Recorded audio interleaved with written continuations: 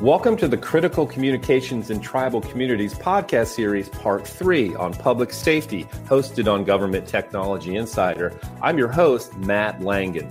Responding to an issue quickly is a top priority for any first responder. For first responders that are part of tribal nations, though, communications devices are a critical component to success. With vast nations and lands to patrol, how can first responders serving tribal communities ensure that they are connected when responding to emergencies? And today we are speaking with Linda Zambrano, who is the Executive Director for the National Tribal Emergency Management Council, and George Barela, who's the Public Safety Manager at Verizon, more about this topic. And Linda and George, thanks for joining us today. Thank you for having me. Thank you so much. Good morning, everyone. Good morning. Yeah, thank you so much. It's great. And let's start, at the top at a high level. If you don't mind, tell us a bit about the public safety environment overall for tribal nations. And we'll start with George on this one. Well, that's a very good topic. When you start thinking about the challenges that Indian country faces from a public safety perspective, one of the major topics would be the lack of sworn officers across an Indian nation. When you start thinking about the vast lands that they must support in the communities within them, you're talking about thousands or maybe even millions of square miles with just a handful of sworn officers. And communications is really key when supporting one another. And that's one of the major challenges that I see across the United States. All right, great. Thanks, George. Linda, would love your take on this one. Sure. I think that the shortage of perhaps sworn officers ties back directly to the funding issues that tribal nations face for being able to fund these types of programs. Public health and public safety is a trust responsibility of the federal government, and the federal government has a responsibility of providing funding sources for the tribes to be able to stand up these types of programs. And traditionally, the funding levels have been very short for the tribal nations. Just as an example, with our Indian Health Service programs and our public health programs, they're typically funded at 40% of need. If a tribe is really lucky, they're pushing 60% of need, which means that a tribal nation needs to be able to come up with the remaining 40% to fully fund an operational program for healthcare. Same holds true for law enforcement as well, and any other public health and public safety program.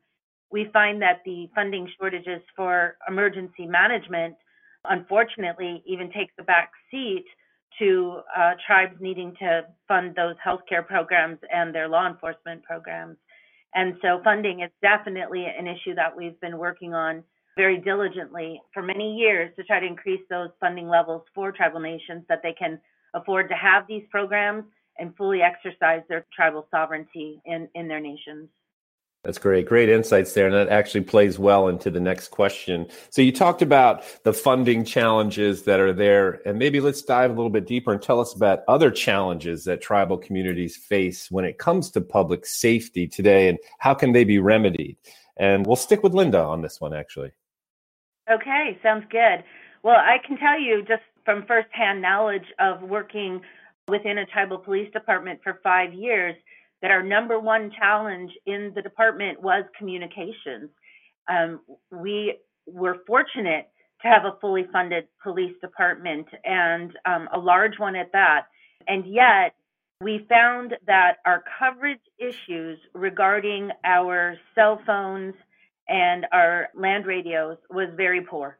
And we had many places on the reservation where we had no reception at all, which obviously puts our officers at great risk of harm and leads to very challenging situations when trying to request backup, request additional assistance, calling upon ambulances when they're needed. And so what is really unfortunate is that here we are in 2021, and we're still facing those same challenges that I experienced 20 years ago working for the police department. So again, it's my hope, it's my goal to continue to work in these realms and be able to help fix some of the coverage issues that we face in Indian country and be able to provide a safer environment for our law enforcement to work in. That's great. Thank you so much, Linda. George, would love your take about some of the other challenges that tribal communities face when it comes to public safety these days. Well, Linda brought up a very good point when it comes to, funding. The prioritization of the funding itself also relates to the training of those officers as well. How well are those folks trained? It makes a huge difference in regarding, working together as a group, as a team, definitely makes a difference. And then as it relates to, coverage, that's a major concern, for everyone. When you start thinking about most of your radio frequency, that RF technology is really, line of sight more so than anything else. And the challenges when you have, topography issues or just maybe the lack of infrastructure, et cetera, all of those, really add to, the overall challenge across the board.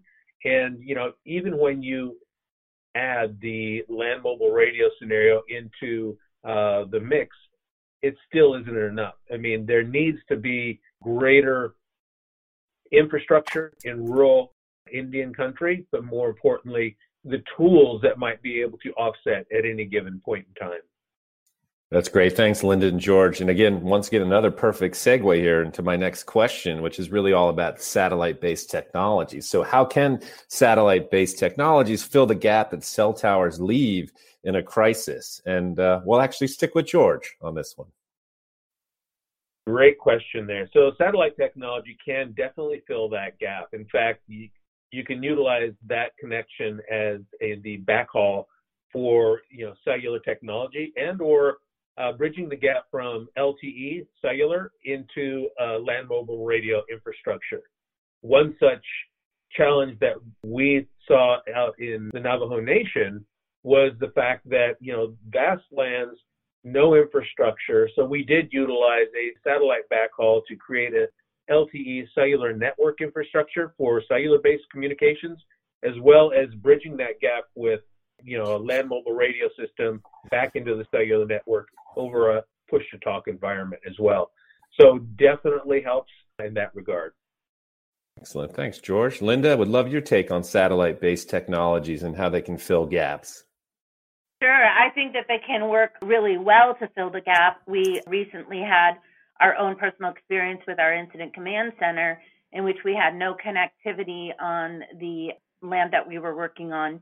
And we had close to 170 people that were working on a 31-acre parcel of land and moving food, water, and PPE out to our tribal nations for distribution. And in that particular area, we had zero reception for cell phones or for our radios. And so we were unable to communicate or talk with each other across that 31 acres. And bringing in a satellite unit to help establish communications was a godsend for us to be able to not only communicate with each other, but also to communicate with the individual tribal nations. But I go back to what I was speaking about in the previous question, and that is that what I find more times than not, that the satellite-based technologies are expensive. And it is, again, a funding issue for our tribal nations to be able to fully fund that type of technology for use within the tribal nation. And so being able to find ways of partnering with our corporations and our business partners and increasing coverage on Indian land for public safety is still, like I said, a high priority for us. Yeah, great insights there. And let's shift over and talk about use cases. Are there any use cases you can share with us? And, we'll stick with Linda on this one. Yeah, like I was just sharing, we, in the past year, created a partnership with our sister organization, Farmer Frog. They're also a nonprofit that are in the business of distributing food and water to our tribes. And we partnered with them because we had the PPE piece and we saw a great opportunity to piggyback on each other's infrastructure and be able to deliver these goods to the tribes during COVID-19. And I'm very proud that in the past year that we were able to deliver more than 100 million pounds of supplies to our tribal nation. We just returned from Alaska and bringing 500,000 pounds of supplies up there just this past week. But again, the entire time that I was in Alaska, coverage was an issue. Communications was an issue. Being able to participate in a podcast or a webinar or any type of training is an issue when you do not have connectivity. And so much of what we take for granted in those more populous areas where they have great cell phone connectivity, they have great bandwidth, they have great internet, that internet speeds, that they have the opportunity to be able to participate in all of those different realms, whereas in much of Indian country, we miss out on the opportunity of being able to participate in all of those very critical and important forums. And so, again, we appreciate our relationship with Verizon, all the work that we have done over the course of the last year together and trying to address some of these issues. And we really look forward to the ongoing work with Verizon in hopes of being able to improve that condition in many of the areas where our public safety people are working. That's great insights there, Linda. Thank you so much for sharing that use case. And George, any other use cases from your perspective to share with us today? Absolutely. When you start thinking about satellite technology, the best part about it is the mobility, the capabilities of, standing up a network in the middle of nowhere. One instance comes to mind.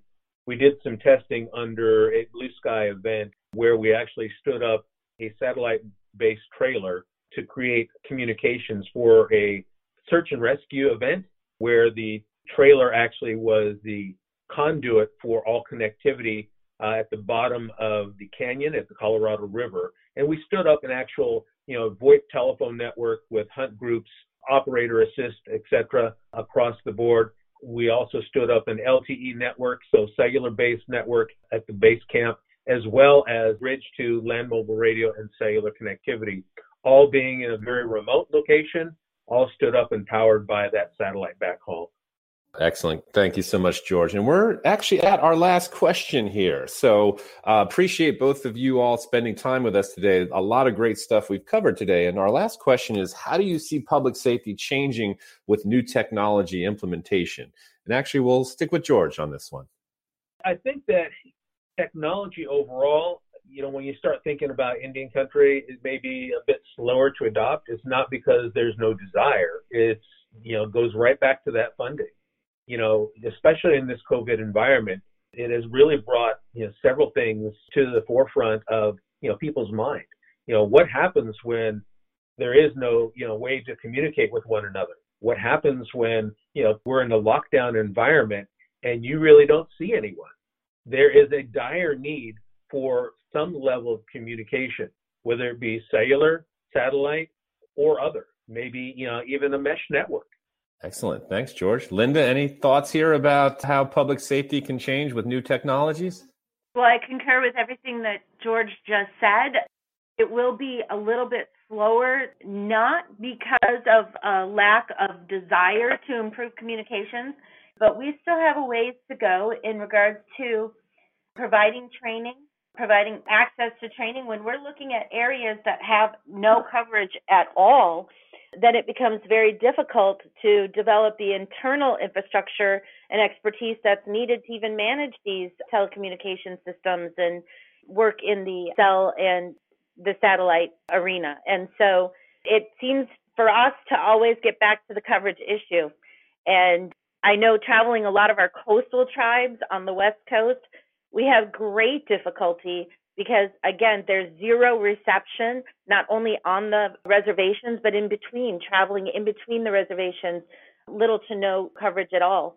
And being able to work, again, with Verizon and identifying where those areas are, being able to increase the areas of coverage, finding new technologies that will help address the situation, again, I think can only lead to really good things. And not just in the public safety realm, but also in our public health realm. We are, as far as our clinics, we depend very heavily on being able to communicate with our local hospitals and our specialists.